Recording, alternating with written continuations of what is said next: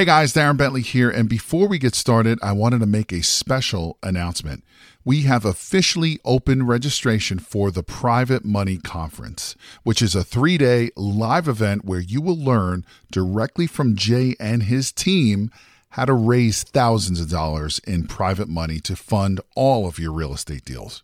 Now, in today's changing market, more and more people are losing out to other investors because most of those investors have the cash to fund these deals.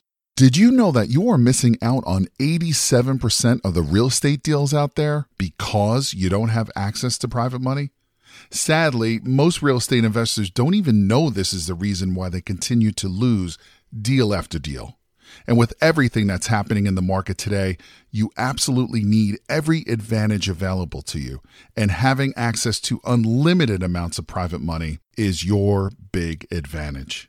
So to register for this live event, head over to jayconner.com/event. Again, that is jayconner.com, jayconner.com/event, where you will be able to lock in your seat for this live in-person 3-day event, which takes place June 12th, 13th, and the 14th in beautiful North Carolina. But you got to be fast because there are a limited number of seats, and when they are gone, they're gone. So again, to take advantage of this incredible event and to learn how to raise all the private money you'll ever need directly from Jay Conner and his team, head over to jayconner.com/event. Again, that is jayconner.com, jayconner.com/event. Now let's get into today's episode. Are you a brand new real estate investor and you're still struggling to get your very first deal because you don't have the funding or the money to do it? Or are you a wholesaler and there's some deals that you want to stay in, but you haven't been able to stay in the deals because you don't have the money to close on them? Or are you a seasoned real estate investor and you've got a ton of deals underneath your belt? You just want a bunch more funding at super cheap rates? If you answered yes to any of those questions, don't go anywhere because I'm getting ready to plug you into the money.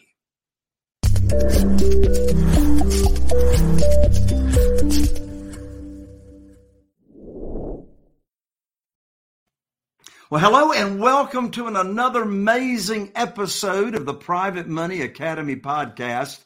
I'm Jay Conner, your host, also known as the Private Money Authority. And here on the podcast, we talk all things real estate, and we also talk about the real estate that exists between your ears. That's right. I say all the time, until you own the real estate that exists between your ears, it's going to be very hard to invest in some traditional real estate. Well, if you've been tuning into the show, you know that I have amazing guests and experts that come on here to share their experience, to share their failures, to share their successes, and today is no exception. But before I introduce you to my amazing guest today and my very good dear friend, we've been friends for many years now, I've got a brand new money guide that I want to give to you absolutely free. The name of this money guide is 7 Reasons Why Private Money, and I'm not talking hard money, 7 reasons why private money will skyrocket your real estate business and help you build incredible wealth. You can grab a free copy of this money guide. It's chock-block full of actionable items, how to locate and get these private lenders' money ready to fund your deals. You can download it after the show at www.jayconner.com/money guide. That's jayconner.com/money guide. Be sure and grab a copy. Well, my guest today, all the way back to the late 1990s, he really had an appetite for real estate investing. His company had exploded, and he was really on his way as being a full-time professional real estate investor. Well, his passion also carried over to teaching and coaching, and he loved just making a difference in other people's lives. So by 2004, he was a nationwide, well-known speaker on stage, talking about all kinds of topics, such as entrepreneurial topics, and that included real estate investing and personal development. Well, in addition to that, my guest opened his company titled North Shore Enterprises, and this company specialized and does specialize in pre-foreclosures. Man, isn't that a hot topic here with the pandemic still going on? But he knows all about pre-foreclosures and short sales. And that goes all the way back to 2000 when he began. So since that time, he and his team, they have completed right at 1,000 short sales. Now, in 2008, my guest was released, and he co-authored a very, very highly acclaimed book by the title of Wake Up and Live the Life You Love, The Power of Team. Of course, you can get that on Amazon or Google Books. In 2012, my guest opened up a company called The Cage in Rock Hill, Connecticut. And what it is, it's a lifestyle fitness center that actually the fitness centers around learning the culture of martial arts. But it's really so much more than that, as you're going to learn about in just a second. So this business, this service provides his community truly a state-of-the-art facility for achieving fitness goals. But again, more than that, not only fitness goals, but personal development goals as well. My good friend and guest, he tells it like it is, and we want to hear how it is, really and truthfully. Welcome to the show, my good friend, Patrick Precourt. Patrick, welcome to the show. Howdy, sir, and thank you very much. That was an awesome intro, and excited to be back here, right? We did this a couple of years ago now, so it's probably long overdue. But, man, you know, with the rate at which things are changing these days, excited to be here, Jay, and excited to share some cool stuff with the audience today. Absolutely.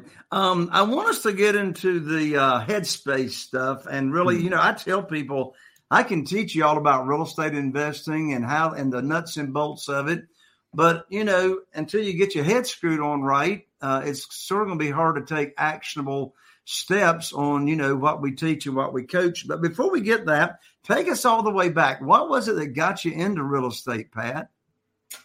Well, I was working in a family home inspection business, doing home inspections, and a bunch of my clients were real estate investors. And it didn't take long after doing a number of inspections for these investors to realize I was on the wrong end of this equation. You know, we're charging, you know, $400 to do a home inspection, and they're making $40,000 on a real estate transaction. I'm doing the math, and my math ain't adding up. That was my introduction to it. And I don't know if you'll remember this, Jay. There used to be a publication called Creative Real Estate Magazine. And the author, man, I can't remember his name just off the cuff, but the author, the magazine, the Girl Scouts were coming around selling like magazine subscriptions. And just at the time, I'm like, I got to somehow get introduced to this real estate investment game. This Girl Scout comes around and says, hey, pick a magazine. You got to buy a magazine subscription. And I saw one called Creative Real Estate Magazine. And boom, that introduced me to this world. A.D. Kessler, he was the author of this magazine.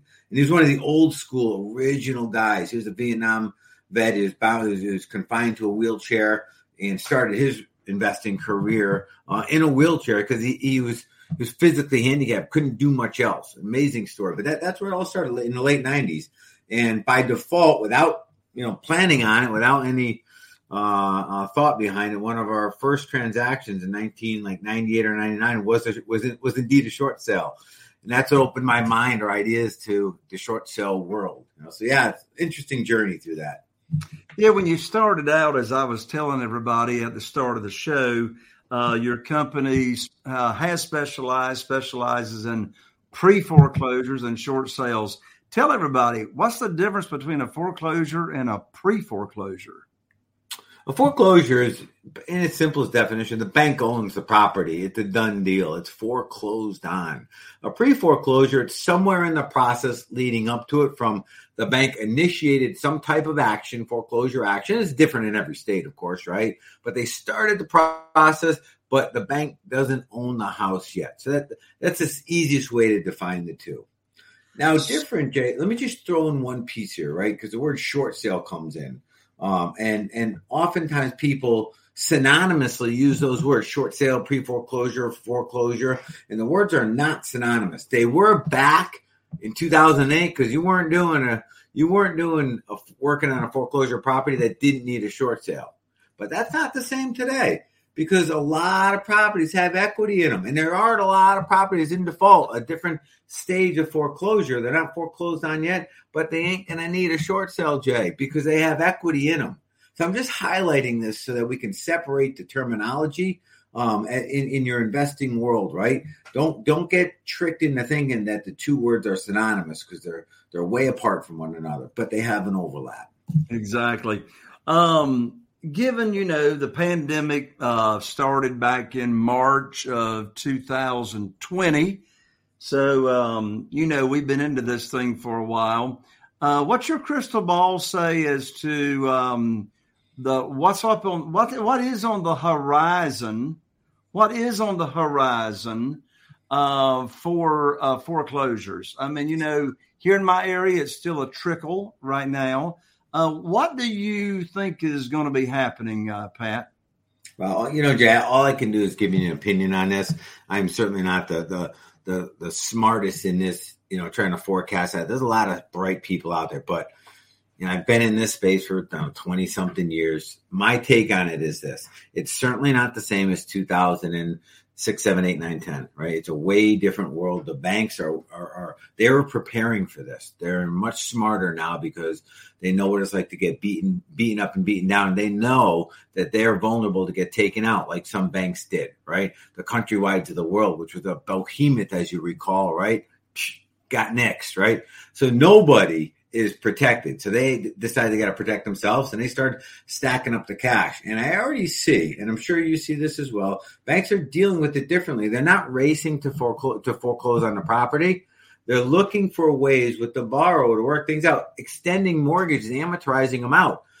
Way past 30 years, 40 years. I heard of, I didn't validate or verify, but a 50-year amortized mortgage, just so the homeowner can stay in the property, right? So I see the banks dealing with it differently, which to me, common sense tells you that will slow down the onslaught of the houses actually being foreclosed on. Now, there's another side to this. There are actually people who can't afford to stay in their homes anymore. There's that.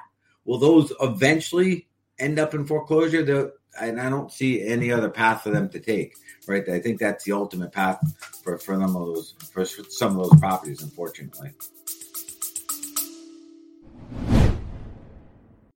Real quick, y'all, you guys already know that I don't run any ads on this and I don't sell anything. And so the only ask I can ever ask of you guys is that you help me spread the word so we can help more real estate investors make more money, feed their families, and have the private money they need to fund their deals.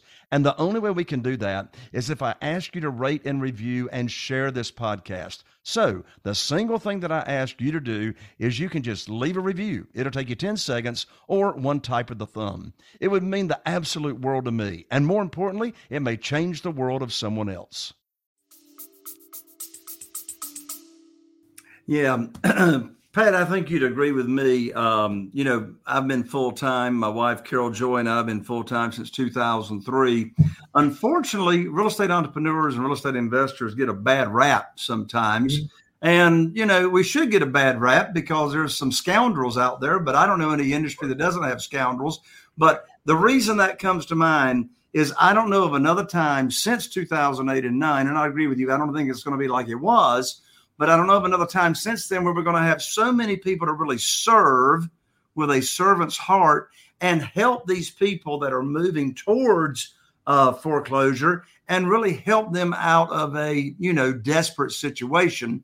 That conversation for another time. But I just want to put it out there. I know you and I know myself approach not only this business, but we approach life as what can I bring to the table to make a difference and serve? Because you know what? When we're helping enough other people get their problem, get their pain resolved, we don't have to worry about ourselves, do we? Not at all. It's funny. I run a youth group here. One of the things I share with the kids is because all kids, especially teenagers, are so caught up on money and physical and materialistic things. The formula is so simple, but very few will follow. The formula is so damn simple. If you serve enough people and give them what they want, you can have anything you want. It's no more complex than that. Don't try to overthink this one, right? Just figure out how you can make an impact on other people, serve enough people. There's nothing you can't have in this world. The universe is ruthlessly generous that way. Like you help the universe expand, the universe is right there to help you expand. It's a give and take system. It's flawless. Absolutely. So, Patrick, let's sort of dive deep here for a few minutes into this real estate that exists between people's ears. I know you've heard it.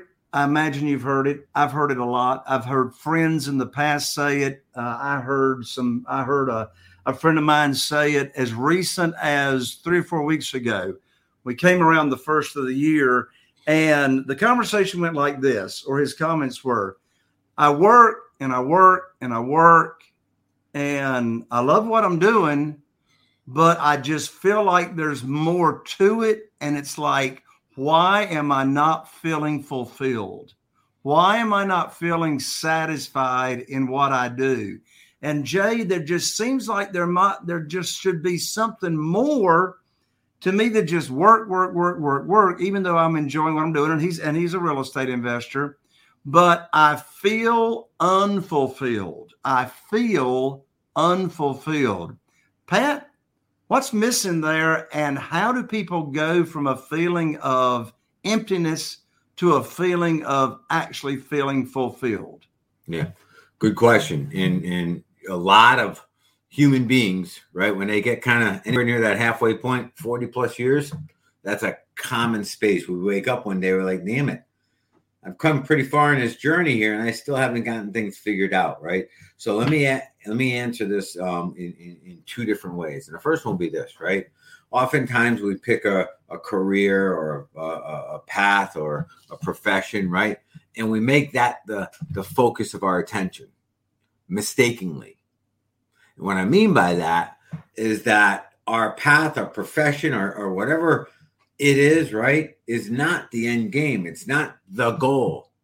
It's a path to the goal. No different than money, Jay. And money is a perfect example in that money in and of itself means nothing.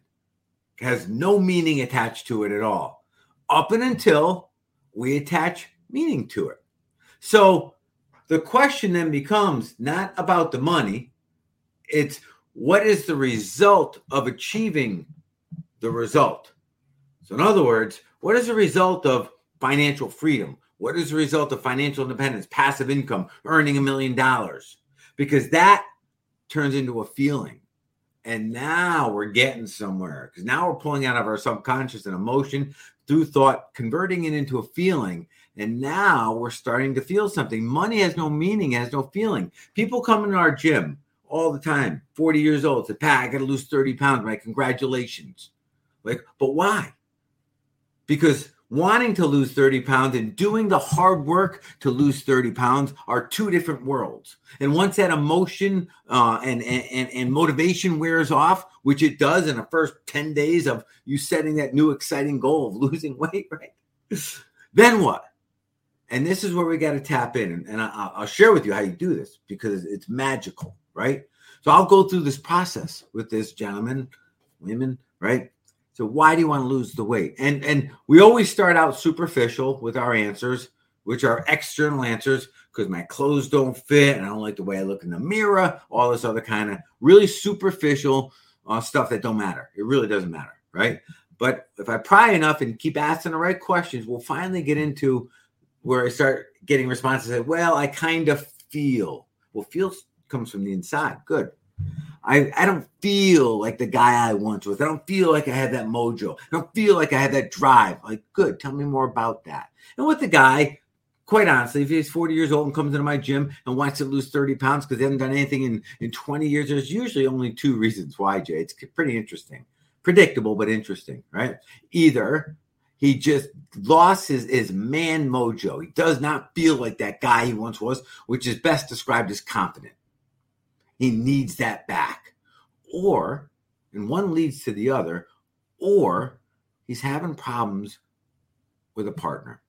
And he wants his, and it's not that they have a bad marriage or anything. It could be that, but it's typically not that, right?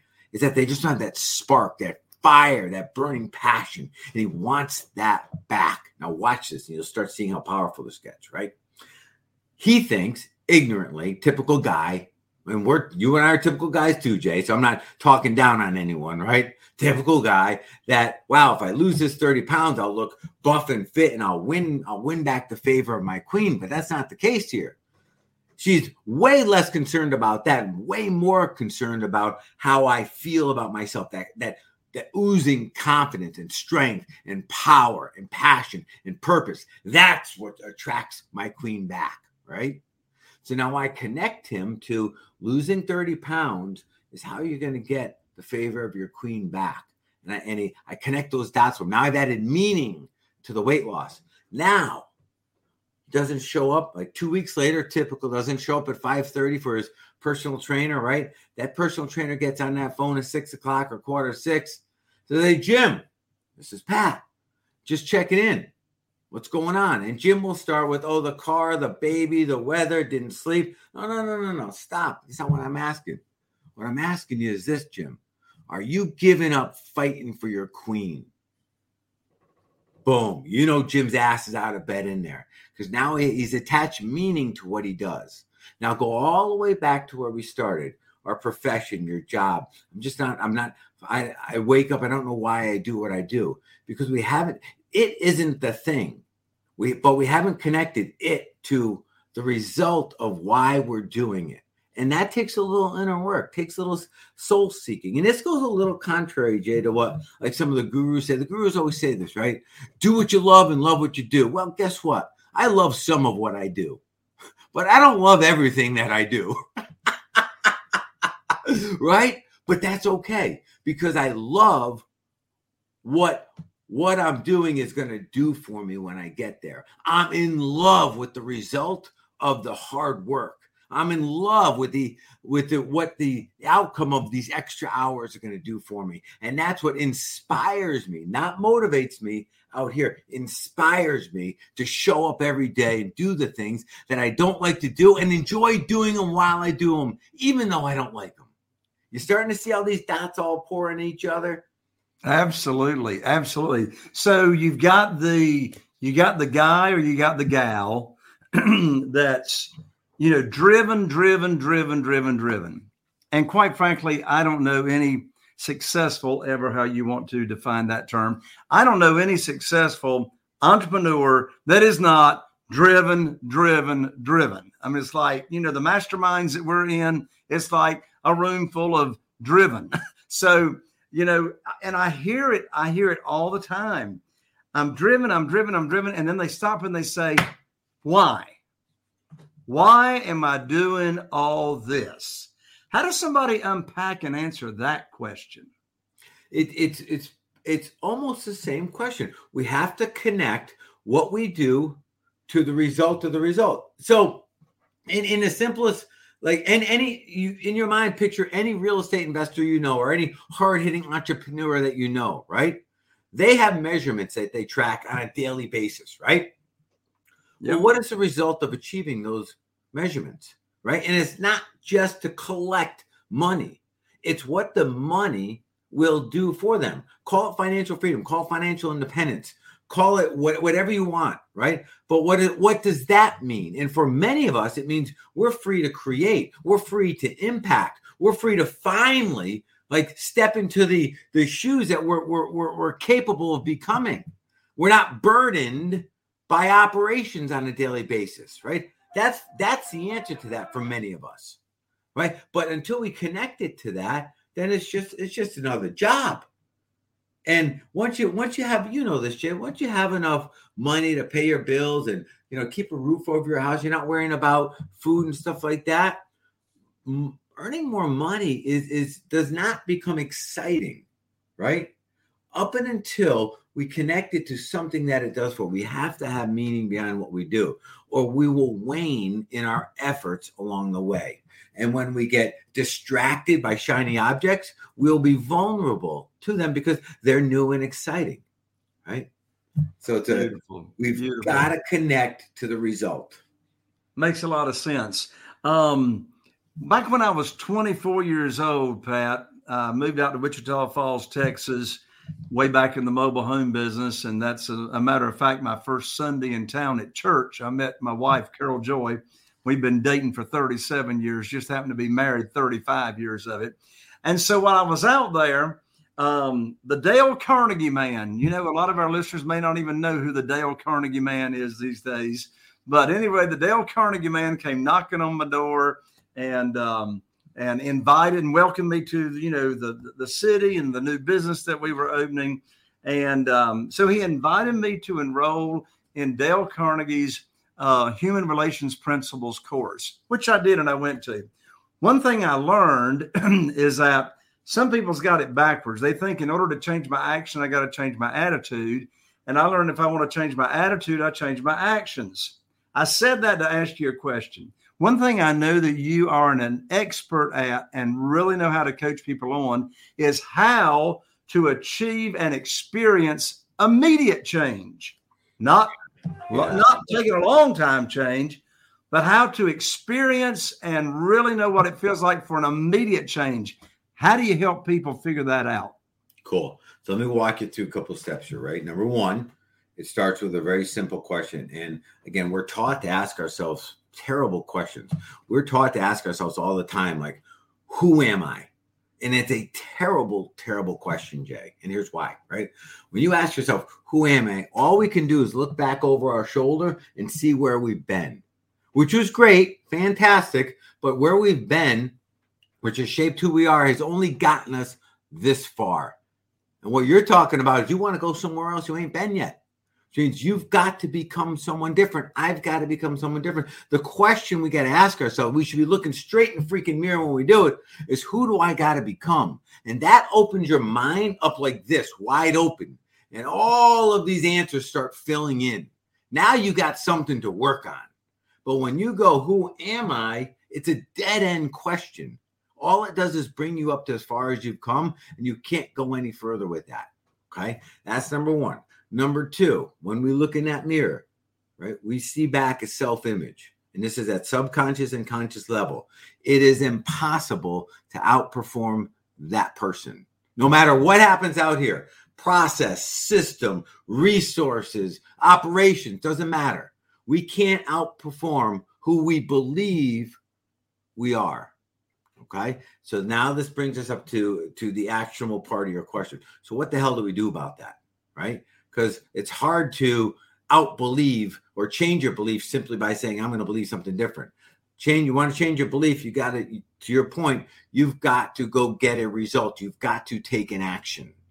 Okay, so the way we go about this, and I'll give you the definition of the action, it should be something that you can do almost immediately. It should be really, really scary, challenging, almost impossible to you, right?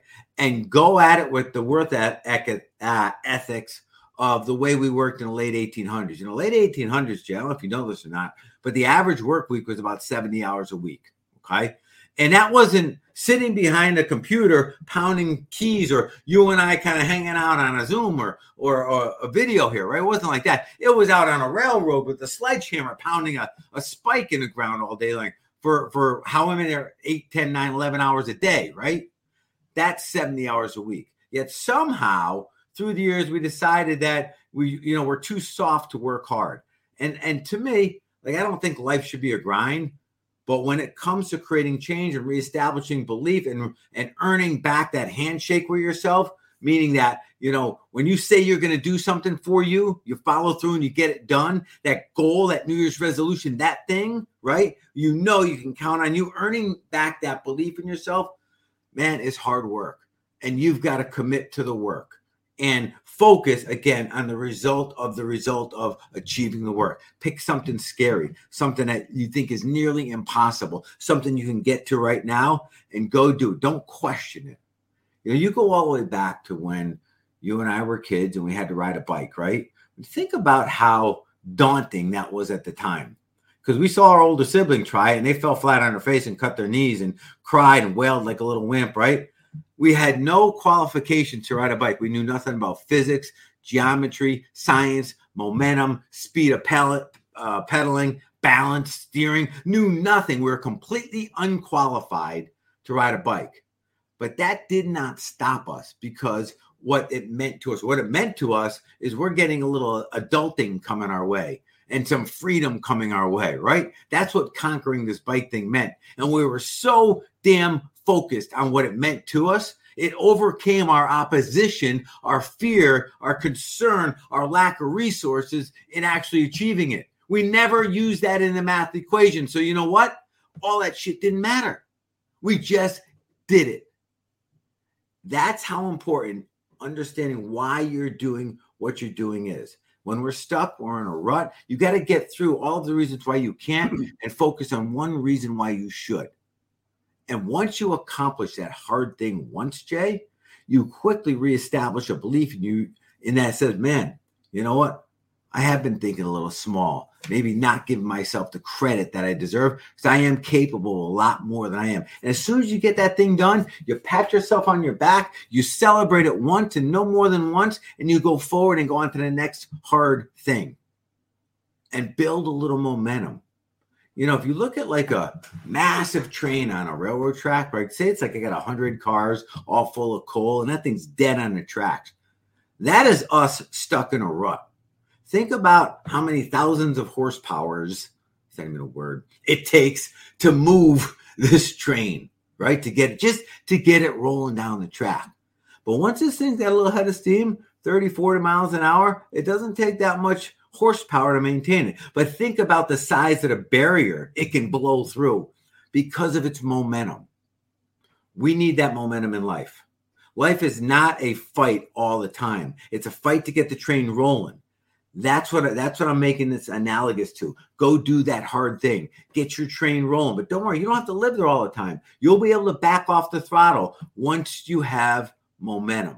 But what most entrepreneurs do is they either stop before the train gets going, or as soon as it starts rolling, before they quite get over the little lip and get a little momentum, they back off the throttle. They pat themselves on the back too early, right? And all that momentum comes to a complete stop again. And now we're mentally, emotionally beat up and beat down, and we just wallow in our cesspool again of mediocrity until we have enough courage to try it again. And I'm sure you know exactly what I'm talking about, because that's an entrepreneurial like cycle right there, right? Absolutely. And my next question, you may have already touched on the answer.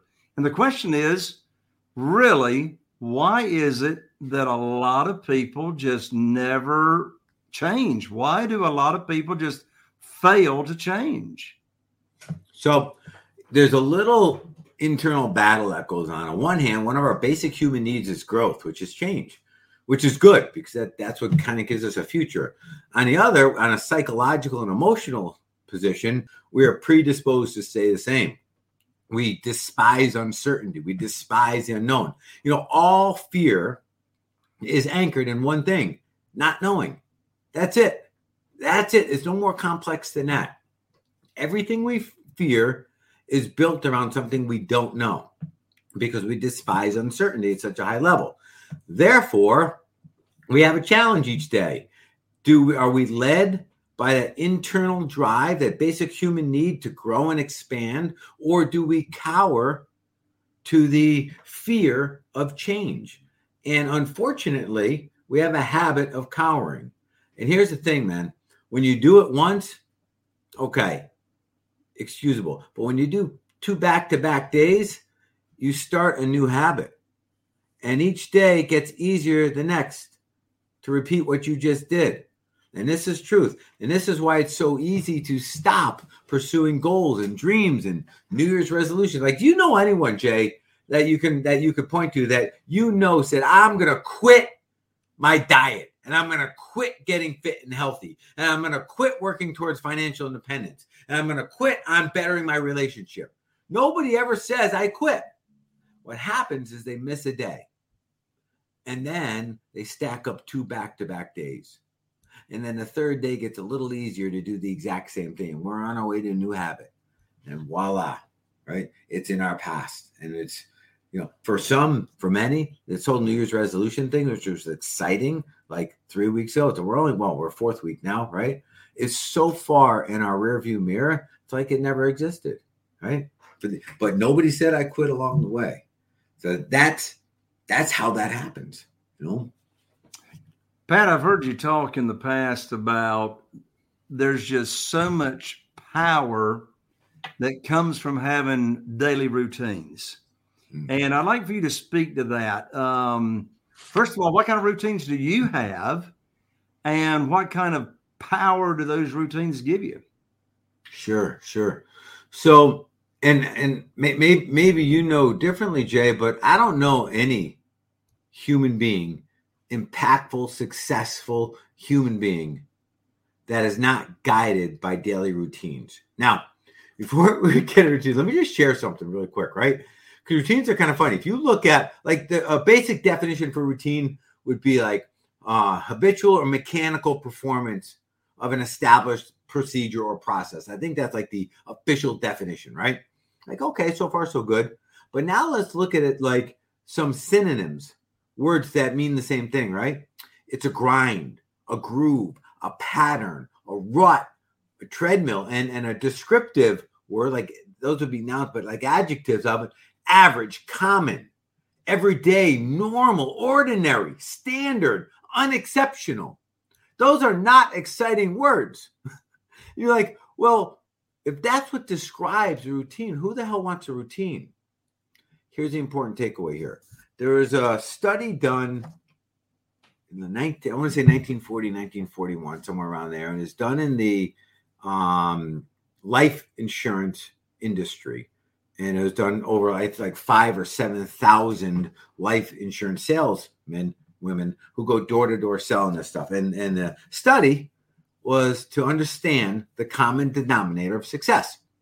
Of the tiny few, right, the 8% of the group that was successful by however they just define success, right? What was common amongst them? And it went like this. It was a very interesting guy. And anybody can look this up. I looked at I think if you just Google the common denominator of success, you'll find this study. It's a really good read. But in short, it went like this. The common denominator of success was that the unsuccessful were unwilling to do the hard work that the successful were willing to do.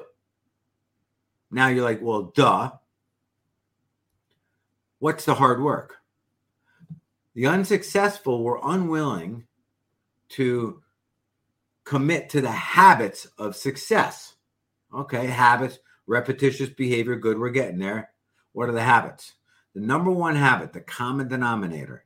The unsuccessful were unwilling to delay gratification, whereas the successful were okay with doing the hard work now in exchange for gratification, the reward later. Okay, so it's important to understand the kind of the underlying theme is, what are we willing to do today, right, that we won't get paid for till tomorrow. Now go ahead, Jay, re-ask the question, and you'll see how these connect in. Yeah, I just want everybody to be on the same page here. Sure. So what are some of your routines, and what kind of power do you get from those routines? Good. Routines are not exciting. As a matter of fact, they're boring. They're mundane. They're monotonous. Okay. The routine can be boring, mundane, and monotonous as long as it's designed to produce through repetition the massive, outrageous results in the end of it. Okay. We all have routines. Some of our routines are not too good. Some of our routines are eating fast food 3 times a day and ain't a good routine. It's producing a not desirable outcome, right? Whereas others have very defined, regimented routines. They look like very simple, boring, average people, but they produce monstrous results on the back end. So I just want to appreciate routines are neither good nor bad by definition, but they are good or bad by how we choose to apply them. It's okay to have very ordinary routines to produce extremely extraordinary results, the result of the result, right? So mine start out really simple. I'm not the kind of guy that says, oh, get up at 3:30 in the morning, right? And not quite me, but I do generally get up every day before 6 without an alarm clock. If I haven't used an alarm clock for 20 years now, and I just get up when I'm ready to get up. Okay. And that does change a little seasonally. When the sun gets up earlier, I get up earlier. It's just how it works, right? First thing I do is I get up, I make coffee. I go downstairs and make coffee. Kids are in bed, wife's still in bed. And this is my time, Jay.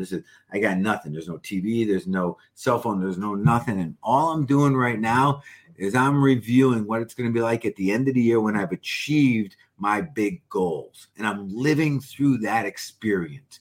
And I'm thinking it, which is triggering an emotion attached to the thought that's pulling it up into the conscious, which means now I'm feeling it.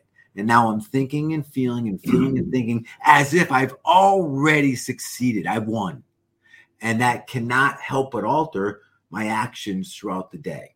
Okay, so that's part one. Part two is, and I shared this earlier, is I asked myself straight up. I said, now I know my job is today. Who do I got to become today to crush this? And that's something bigger than I was yesterday. And that's kind of the goal, every day to outperform you from yesterday. And a little sidebar on that is stop worrying about what other people are doing or saying or showing you, right? You worry about you. And your goal is to outperform this guy every day. This is your competitor. This is who you're up against. This is who you got to beat from yesterday. Don't get distracted with what everybody else is doing because they're so irrelevant to what you're doing. Just kind of keep that in the back of your mind. But that's how I start my day every day. And then I end the day.